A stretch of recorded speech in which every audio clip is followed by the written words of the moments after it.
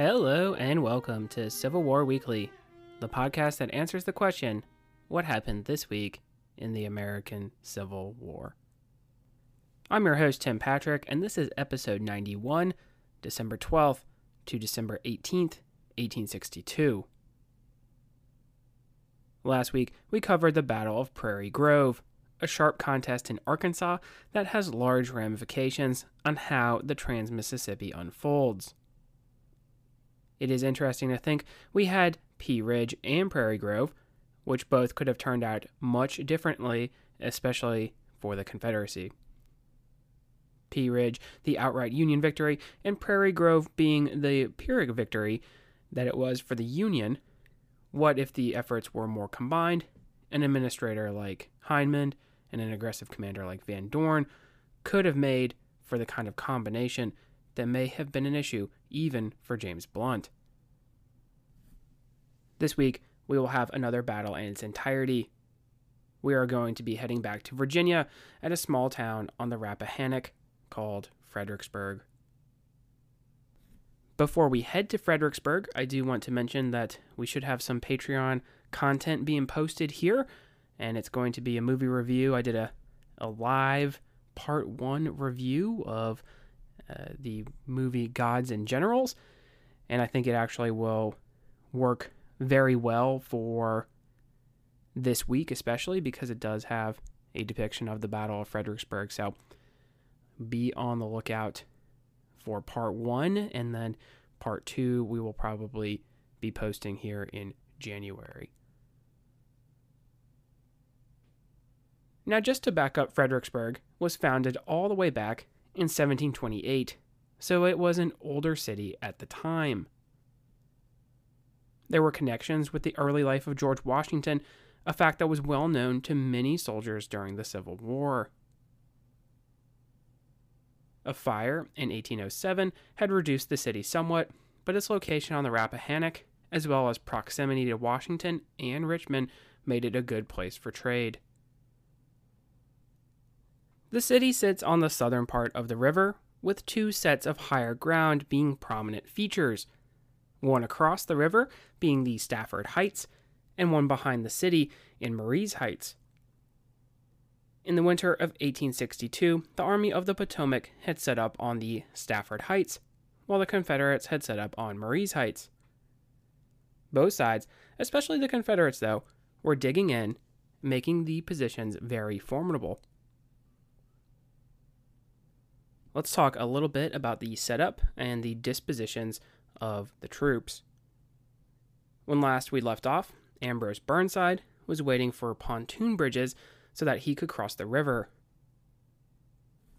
Well, he has still been waiting for those pesky pontoons, but the proper supplies have arrived, and it is now time for action. Burnside, though, is going to be racked with indecision. Reportedly, the anxiety of command was getting to him, leading to a lack of sleep. Inside the army, he was being pressured by his subordinate commanders. Joe Hooker advised for a crossing further upstream, which we can go ahead and bookmark that idea. William Franklin was an advocate for a crossing downstream at a place called Port Royal. Port Royal could allow for Union naval support. The only downside was that D.H. Hill was sitting there ready to contest the attempt. Besides this, outside the army there were political pressures to get moving, although I have seen it debated as to the degree to which Burnside was in the hot seat. Certainly, there were those who thought Burnside incompetent, but overall he was still getting good press, benefiting perhaps by the fact he was not George B. McClellan.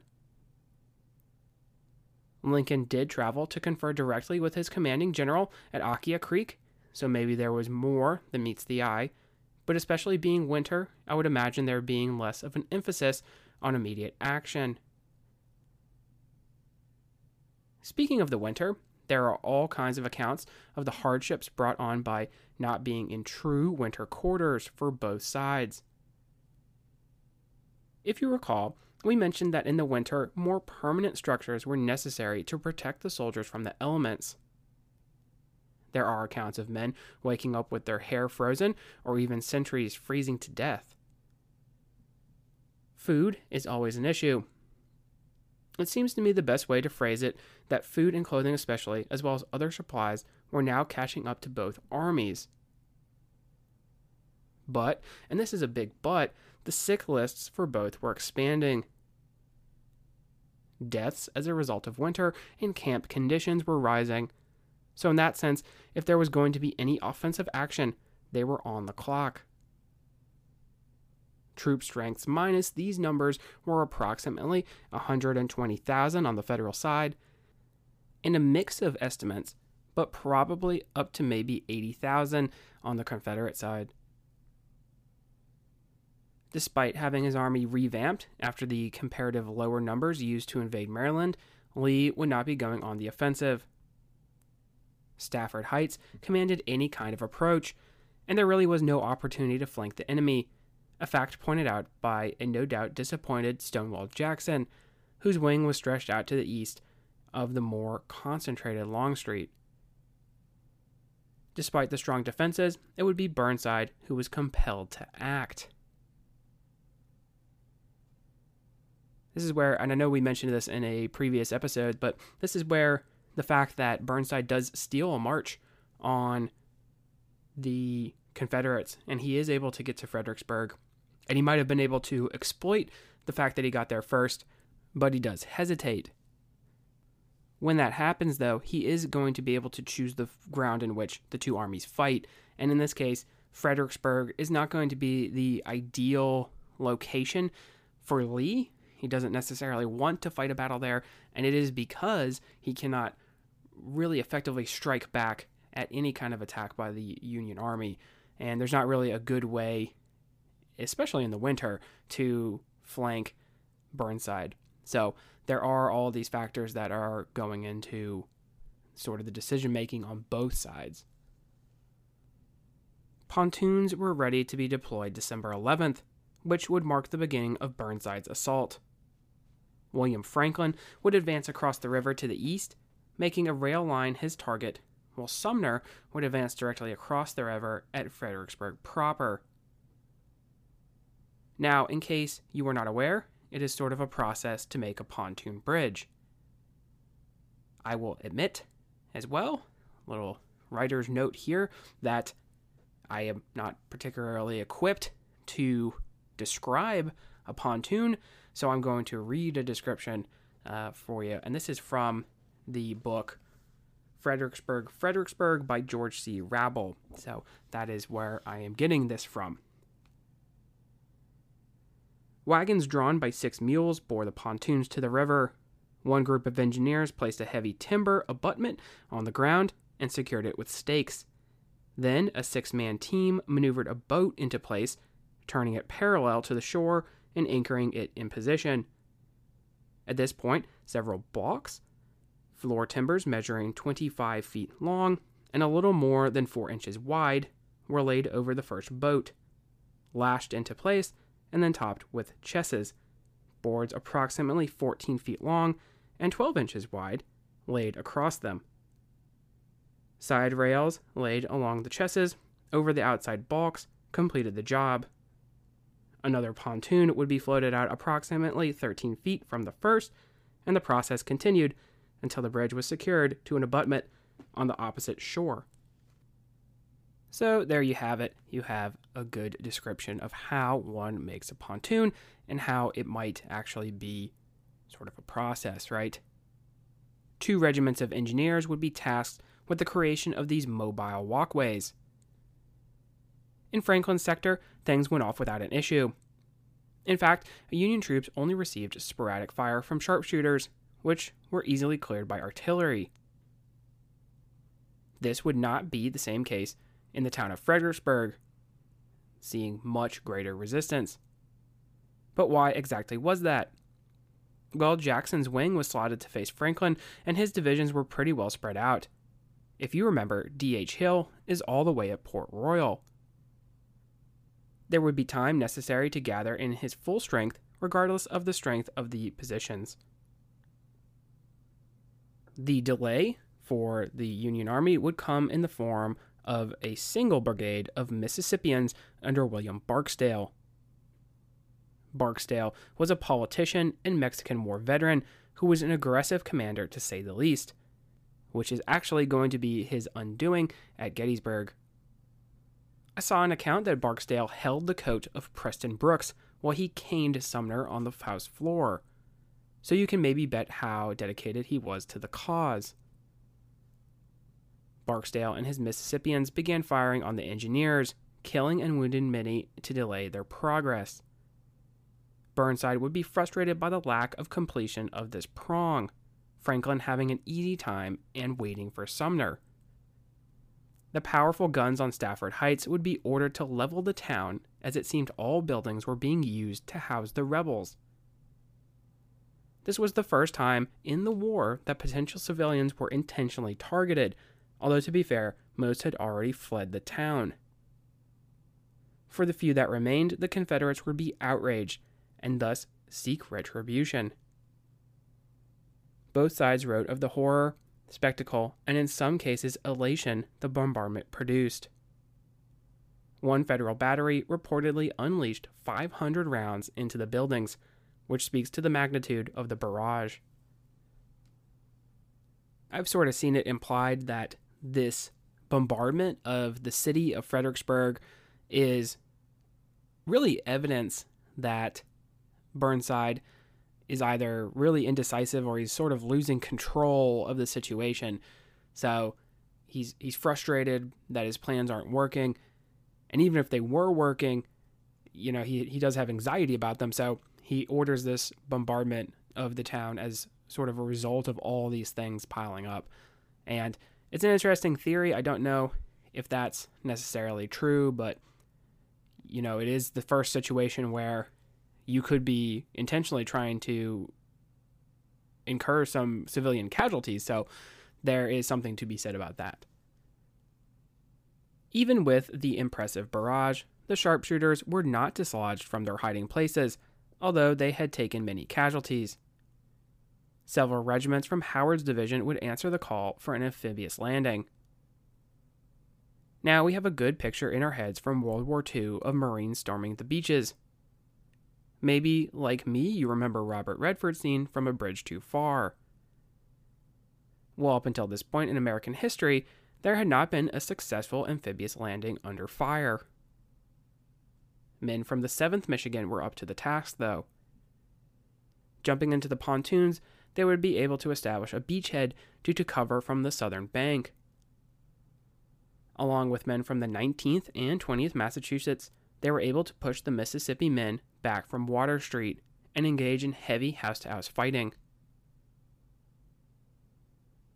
There are accounts from both sides illustrating the ferocity and sometimes even the lack of mercy when it came to this action. You will recall the 20th Massachusetts has been dealt a tough hand. First Ball's Bluff, and then they were subjected to combat in the West Woods and Antietam. They're going to be dealt with again poorly by the Southerners, reportedly dropping 100 men in 50 yards. The Harvard Regiment would be beset upon by a member of the Mississippi Brigade who had not only attended the school, but had been told a classmate was leading part of the 20th.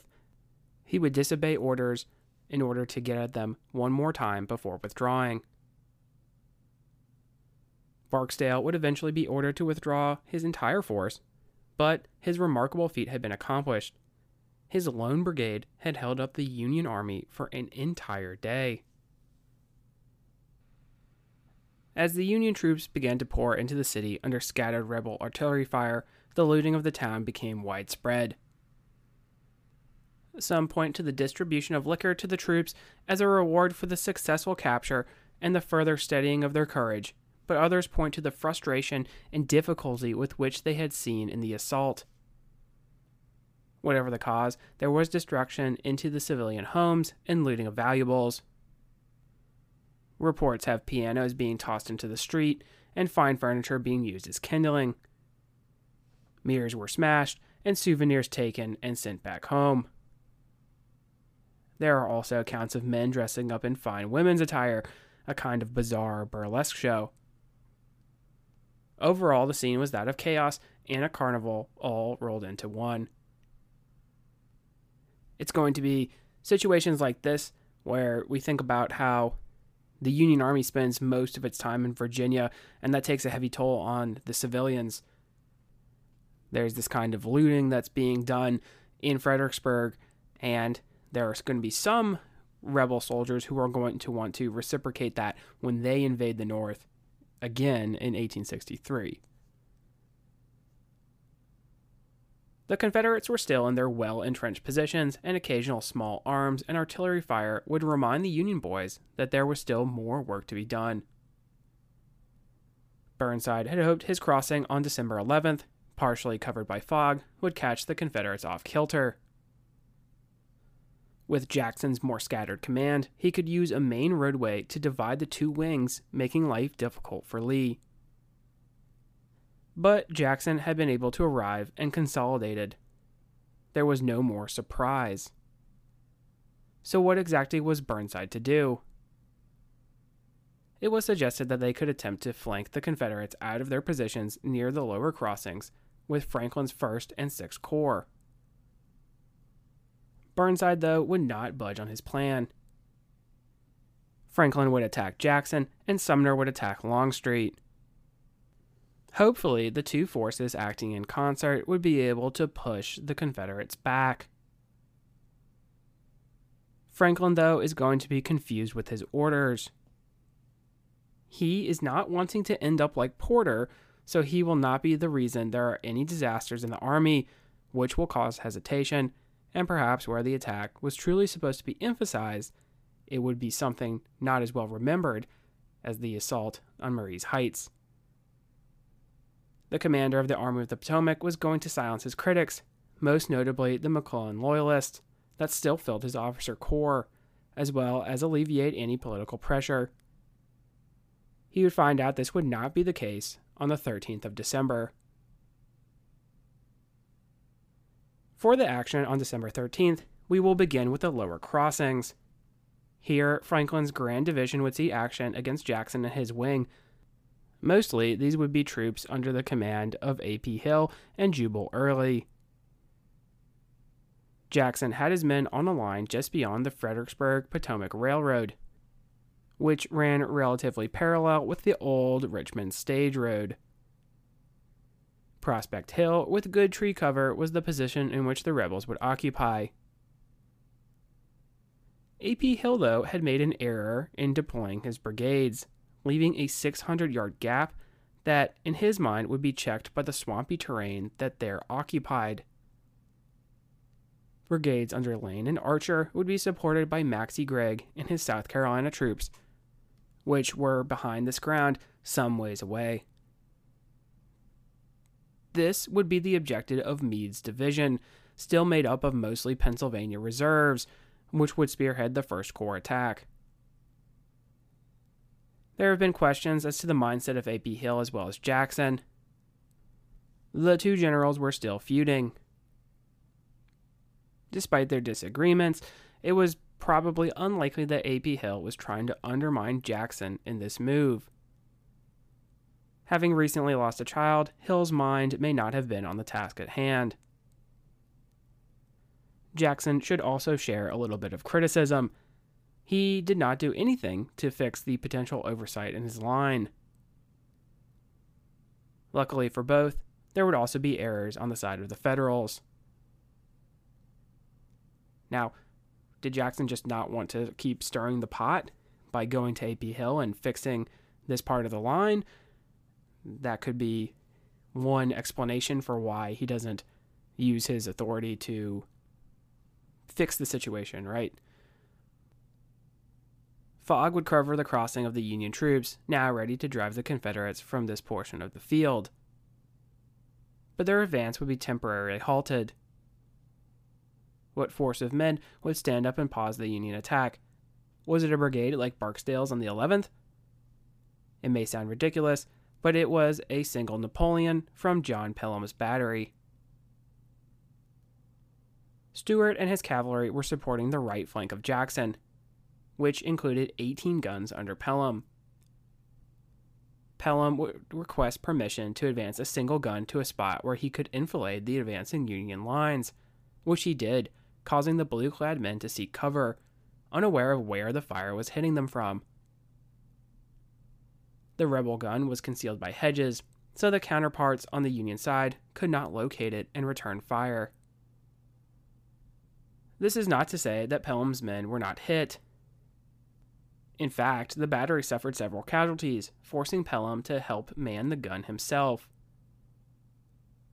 After the jobs of the crew were done, he ordered them to lie down for protection against return fire. Several Union batteries were stymied by this single piece. Pelham refused to withdraw until sternly ordered by Stuart. The young major from Alabama would receive the moniker the Gallant Pelham by Lee, but there is a lot of grandeur that is heaped on this part of the action. Was it really a huge part of the fight, or was it simply a good story, and furthermore a good story when it came to the Southern press? Pelham would embody the young and heroic youth. Remember, we used to talk about the knighthood and aristocratic image some of the rebels took, so it is not hard to see why his exploits were placed with so much emphasis. It does make Franklin afraid of a potential flanking movement, which will result in Doubleday's division shifting to meet a potential threat and not being involved in the action. This is unfortunate because the division under Doubleday is going to be some of the better troops in this part of the field. The other thing that needs to be pointed out with Pelham and his action is that the Union do still have a very large superiority when it comes to artillery, and especially on Stafford Heights. So there's going to be really no follow-up in terms of a Confederate success here. So if they can miss one gun, they're probably not going to miss advancing rebel troops. Federal artillery would seek to silence any further guns the rebels had that may stop the infantry advance. Counter battery fire would neutralize the Southern guns on Prospect Hill. Free from these weapons, Meade would be able to exploit the gap, which he promptly did. Maxcy Gregg was concerned that his men would actually be firing on retreating Confederates, attempting to escape the Union artillery fire. Very much mistaken, Gregg would be hit in the spine, a wound that would prove mortal, although he will linger long enough to see the Confederate counterthrust and cheer it on from a nearby tree. If there was any moment on the day where Burnside's plan could be carried out, and the Federals successful, it was right there on Prospect Hill. Meade had one brigade under Feger Jackson and one under Colonel William Sinclair, exploiting the break, with Sinclair's men pushing toward James Lane and his North Carolina men, while James Archer felt the pressure from Feger Jackson. Reportedly, many Georgia men would be caught in a deadly crossfire and attempt to surrender. When pressed by a Union officer, they replied they would gladly do so if the Federals would allow them to. Archer would be shored up by men from Early's division, arriving to not only strengthen the line, but also provide enfilading fire on the Pennsylvania reserves. Feger Jackson, a veteran of the Mexican-American War and described as a heavy drinker, would be killed and his men pushed back. John Gibbon's division would be pressing further up the line, but the other brigades under Hill were able to support Lane and stop the assault, despite there being a particularly fierce bayonet charge led by the 16th Maine of Adrian Root's brigade. Amazingly, Meade would have no support for his attack. David Birney and his division of Stoneman's Corps of Hooker's Grand Division was supposedly slotted to potentially aid in this assault. Pleas were sent from Meade to join the fight, the old snapping turtle eventually riding to find Birney himself and tear him a new one for not advancing. A frustrated Meade would apparently bark to Reynolds, "My God, General, did they think my division would whip Lee's army?" No, the attacks would sputter out in the early afternoon, Jackson having held the line. Because of two streams, the Union force was divided, so they were unable to really provide support for one another anyway. But it is debatable as to whether Burnside knew of the result of the Prospect Hill fight. Blame certainly can be thrown at the commander, but it is also apparent that Franklin as well as Reynolds were unaware exactly of what the objective was. Was this attack a feint intended to keep Jackson busy, or was it a true assault of the rebel line? This confusion would be costly on a day that would see high tolls already being taken by the Army of the Potomac. There are a couple things that we need to unpack here. Most notably, I think that if Franklin and Reynolds are aware of exactly what the objective is, if it really was to make this the main focus of the assault, then there probably would have been supporting units to help out Meade, and it very well could have broken the Confederate line. Meade is going to never really forgive David Birney for not coming to his aid in this situation, and it's really hard not to blame him. But I do also want to point out that for the Confederate side, Early isn't necessarily supposed to be there to save this wing of the army. He exceeds his orders in marching his men to where they were. So we have on the Union side a missed opportunity, and then we have a lucky oversight on the part of Early taking it upon himself to do more than what was expected. So sometimes in these battles, things like that happen. It could just be one or the other. And this is a great example of how things could have been really different if Early doesn't show up. It could have been really different if Birney is able to bring his men across the river, and maybe even if the division commanded by Doubleday was involved in the assault too. That also could have changed things here. Gibbon would have taken on 1,200 casualties in his failed assault on the Confederate line. Likewise, Meade's brigades were in a bad shape. This was seemingly a good opportunity to counterattack on part of the Southerners. Edmund Atkinson and his Georgia Brigade, formerly Lawton's, would charge out from Early's division in a mad dash that triggered Lee's famous quote, "It is well that war is so terrible, otherwise we would grow too fond of it." Atkinson and his men would capture several Federals, but pushed too far past the railroad tracks, meeting not only artillery, but Birney's finally arriving division. The brigade would take on some 200 casualties, including the capture of Atkinson, before making it back to friendly lines. Likewise, 2 rookie North Carolina regiments, made up of Scotch-Irish and Germans from Law's brigade, would make a reckless charge toward Federal artillery before being reined in by Hood.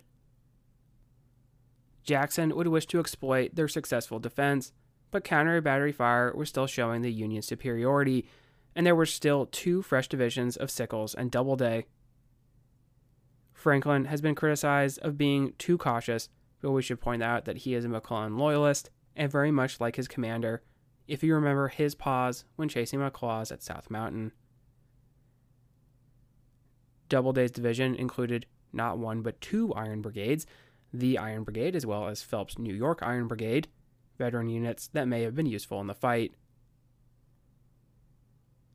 Tolliver and D.H. Hill's men would essentially not get into the fray, Jackson having to be content with less than the destruction of Franklin on the day.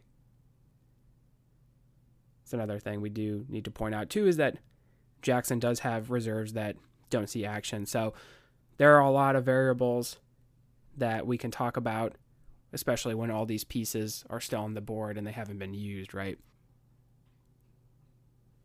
The upper crossing would see Burnside's men attacking the stronger position of Marye's Heights. Just beyond the town, at the base of the high ground, was a sunken road protected by a stone wall. Longstreet's men, particularly Tom Cobb and his Georgians, had added earth to the 4-foot stone wall, making it an even stronger position. At the 4-foot height, and commanding open ground in which the Federals would have to assault, it was, in the words of many Confederates, the perfect position. Artillery could freely rain down shot, shell, and canister on the attackers. Many accounts claimed that with each shot, 3 or 4 men would be killed, with a handful more wounded. A mill race ran through the field, being a hindrance to the attackers, but also providing key cover. There were some buildings also that would provide some safety, but these were few and far between. Was this supposed to be the main attack on the Confederate line? Probably not. Was the attack on the lower bridges and Prospect Hill supposed to be the main attack? Most likely. Whatever the original plan, the confusion surrounding Burnside and his strategy was going to prove deadly. Darius Couch, commanding the 2nd Corps, would be first up, tasked with the taking of the Confederate position. William French's division would be the first, Nathan Kimball being given the honor of leading, throwing out regiments as skirmishers. Almost immediately, his regiments would be chewed up. The 8th Ohio suffered terribly in the assault, attempting to find cover at the few outbuildings. French's 3rd Brigade contained the 132nd Pennsylvania, who had already been badly cut up at Antietam. Many of these men refused to go. At one point, only a single company being led to the front. There are many accounts of just the raw carnage that the regiments had to face. One soldier in the 108th New York had both legs shot off and pleaded at the reinforcements not to look at him and pass on. Even stopping for a moment could mean death. Confederate fire was described as a perfect sheet of flame. Another soldier is quoted too as having said they might as well have been trying to take hell. Straggling there was much of, but the regiments would still have enough men ready to face the slaughter. Whether it was a sense of honor or duty to one's country or to one's comrades, the Union boys came on.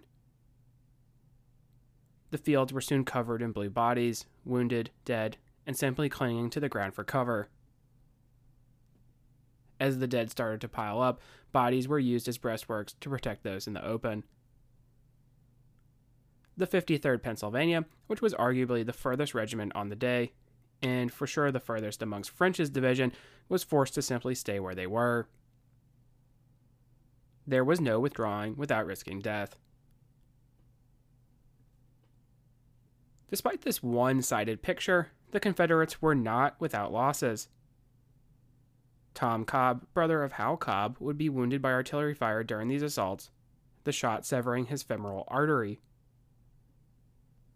Men from Kershaw's South Carolina Brigade, as well as from Ransom's North Carolina Division, would join the line, reinforcing it. Kershaw would soon take control of the whole line of the Confederates. Despite only these units being engaged, there were casualties from some units further up the heights, who were taking on Union artillery fire, the longer-range guns still very effective. Some places did not have fieldworks, so the troops were relatively in the open. Additionally, there was a problem of friendly fire, with men further up the heights firing down in the vicinity of their comrades. Winfield Scott Hancock's men were up next, with Samuel Zook's brigade leading the way. The 57th New York would go through 3 commanding officers, the 66th 4. Thomas Marr and his Irish brigade were after them. Since the fighting at Antietam, the flags of the regiments were so full of holes that they had to be taken, and new ones were being made. So, unfortunately, you have the rather iconic, maybe, depiction of the Irish brigade waving their green flags as they assault the rebel position, but they would not have had those flags at the time of the battle. Still wanting to make sure that they paid homage to their heritage, Thomas Marr would have his soldiers put sprigs in their caps, signifying their Irish descent. Since Antietam, the brigade had been supplemented by the 116th Pennsylvania, which, along with their lone Massachusetts regiment, probably made up the most of the men. The 3 New York regiments had been depleted. But it is these who are often getting credit with being the furthest to the Confederate line, maybe coming within 30 yards of the stone wall. There were Irish in the Georgia ranks who would mournfully call out, "My God, what a pity, here comes Marr's fellows." Robert McMillan, the colonel who would take over for the wounded Cobb, was himself Irish, now commanding his men to take a heavy toll on his countrymen. Caldwell's brigade, the last to enter the fray, did no better than the men before them. Edward Cross and his 5th New Hampshire hugged the ground. Cross himself would keep his head down, counting to 100 at the sound of heavy firing. Inside that 100 count, if he raised his head, he would see men down by the score. 2/3 of the strength in Caldwell's regiments were sapped. Hancock would estimate his total losses as 40% for his division. Oliver Howard was the only division that had not seen action yet against the stone wall. Likewise, the 9th Corps was on the scene, commanded by Orlando Wilcox. Samuel Sturgis's division would, like Howard, be given the task of finding and potentially turning the flank of Kershaw and his rebels. Howard would throw in the already spent brigade of Norman Hall, which contained the 20th and 19th Massachusetts, as well as the 7th Michigan. The Philadelphia Brigade would also be badly treated in their support. Alfred Scully and the remaining brigade would actually issue the regiments in support sparingly, wanting to avoid destruction. Ferrero's brigade from Sturgis's division would attempt to flank the other way, along with James Nagel's brigade. They would fare just as well. Walt Whitman's brother George of the 51st New York would write that the Confederates were taking as deliberate aim as one would do a chicken. The slaughter was so great. Before their assault on the wall, the 11th New Hampshire had the nickname of being the 300 Bounty Boys. After charging the stone wall, they would lose the nickname. Now during these attacks, some of the men would feign being wounded, or volunteer in helping to carry their comrades to field hospitals in order to get out of Confederate lead. That is, something that we don't really talk about too much, is that there were all kinds of men who were considered cowards. There were those who, and we usually talk about it in the sense of these memoir reviews, there are the men that are called coffee grinders, who are sort of making their own way through things. You know, skulkers is another name for these individuals. There are numerous accounts that I've read about individuals who they're essentially trying to depict themselves as performing this courageous act, but really they're just getting out of the way of the fighting and conveniently taking their time and coming back. I've seen other accounts for other battles where officers would, and sometimes I think maybe we don't understand this, it doesn't really seem fair to the wounded man, but they would force some of these men to go back into the fighting because they understood what they were trying to do. And that might not seem to be necessary. You want to still save the wounded man, but it's a good glimpse into trying to understand the mentality of these officers and these soldiers and the kind of the ideals that they had and their attitudes toward combat. Despite the ineffective assaults on the sunken road, Burnside was not done throwing more men into the meat grinder.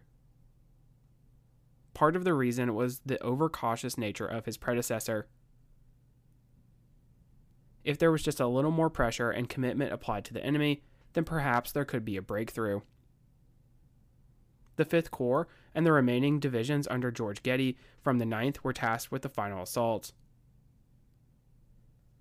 Hooker would be exasperated at his superior's insistence to continue the attack, thinking that the men would be better used to set up for a potential Confederate counterstrike. Intel, though, had arrived from the front that the Confederates were withdrawing, when in fact this was just the Washington Artillery of New Orleans, having expended their ammunition, being replaced with fresh guns from E. Porter Alexander. This is not going to be the most famous instance of guns or troops withdrawing and then the other side thinking that they're good to go and all they need to do is just push a little bit more. And we're going to see that here in July of 1863, that the shoe is going to be on the other foot in a situation that's very similar. So the offensive would resume. Charles Griffin's division, which included Jacob Schweitzer, the Corn Exchange Regiment, the Fighting 9th Massachusetts, and the 20th Maine, would see much of the same results as those who had gone before. Andrew Humphreys would lead his fresh division of raw Pennsylvania men into the battle after Griffin. Humphreys had been a topographical engineer prior to the war, serving against the Seminole, but this was going to be his first battlefield command. As his men advanced, he rode ahead in an attempt to clear the street of any wounded, a task that was going to be a losing battle in the latter stages of the fight.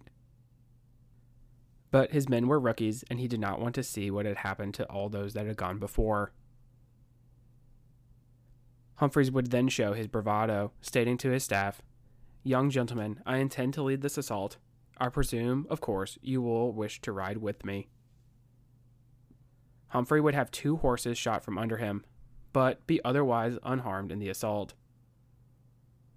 Getty's division would be the last into action, but with the sun going down, many men would simply try to hide out the light. One private was quoted as having said he wished he could kick that thing down when referencing to the setting sun. As the sun went down, the fighting would come to an end on the 13th. Men would write about just the amount of noise the wounded made in the darkness. Lanterns could be seen as surgeons and soldiers attempted to save those they could.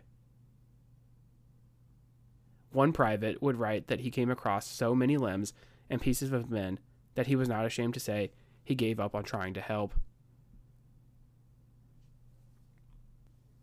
Amazingly, Burnside had every intention of continuing the attack. His thinking was that perhaps if he went down and personally led his own 9th Corps, then they would be able to take the works. His correspondence with Lincoln said as much. He was confident they would seize the high ground. His Grand Division commanders, though, would understand that the battle was over. The 2 armies would be staring at each other for the 14th, with sporadic firing and skirmishing. No assault came from the 9th Corps or from Sykes, who were both rumored to be the ones leading the attack. Looting of Fredericksburg continued, as would the stripping of the Union dead by the Confederates, unfortunate parts of war.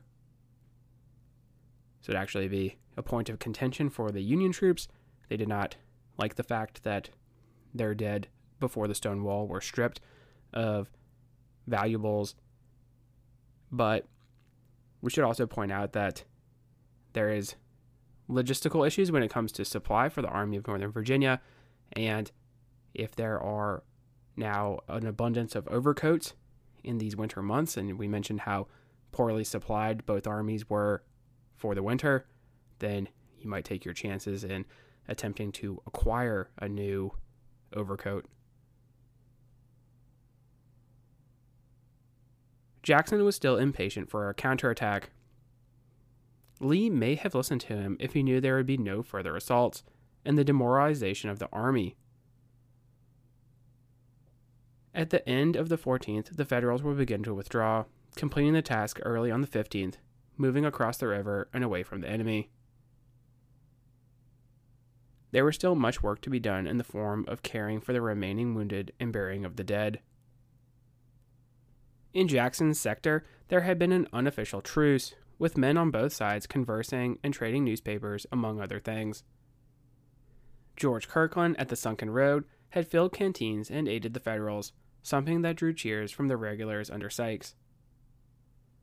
Overall, the battle had produced over 12,500 casualties on the Union side and over 5,000 on the Confederate side. This was to be an incredible victory for the Confederates. We will actually talk about it next week, but it is disappointing to Lee. He's not able to crush his enemy. That's always the goal that he's trying to achieve. There's not any major counterstrike. Longstreet is going to remember Fredericksburg. It's going to be printed into his brain, so keep that in mind as well as we get into 1863. He wants to make sure that there's going to always be a Fredericksburg that the Confederates can fight as opposed to any kind of offensive action, so that's going to play a part in our future story. we can come to a pause there, having fought the Battle of Fredericksburg. There will be some fallout from this battle that we will get at more in depth here in the coming weeks. Just know that for now there's going to be a pause. Eventually Burnside is going to be deemed not the right fit for the Army fairly soon. Next week we do have a couple of events. Grant's first crack at Vicksburg is going to sputter out for 2 reasons. The first is that Sherman is going to see a defeat at Chickasaw Bayou. The second is Van Doren's redemption, the Holly Springs Raid. We also have more naval events with the sinking of the USS Cairo, so stay tuned for that. If you like what you hear, please make sure to leave a review. Posted in the description should be a link to the website, as well as Patreon and Venmo information. Support for the general upkeep of the show is greatly appreciated. Once again, feedback is welcome. Questions, comments, concerns. The email is cwweeklypod@gmail.com. Thank you all so much for listening, and have a great week.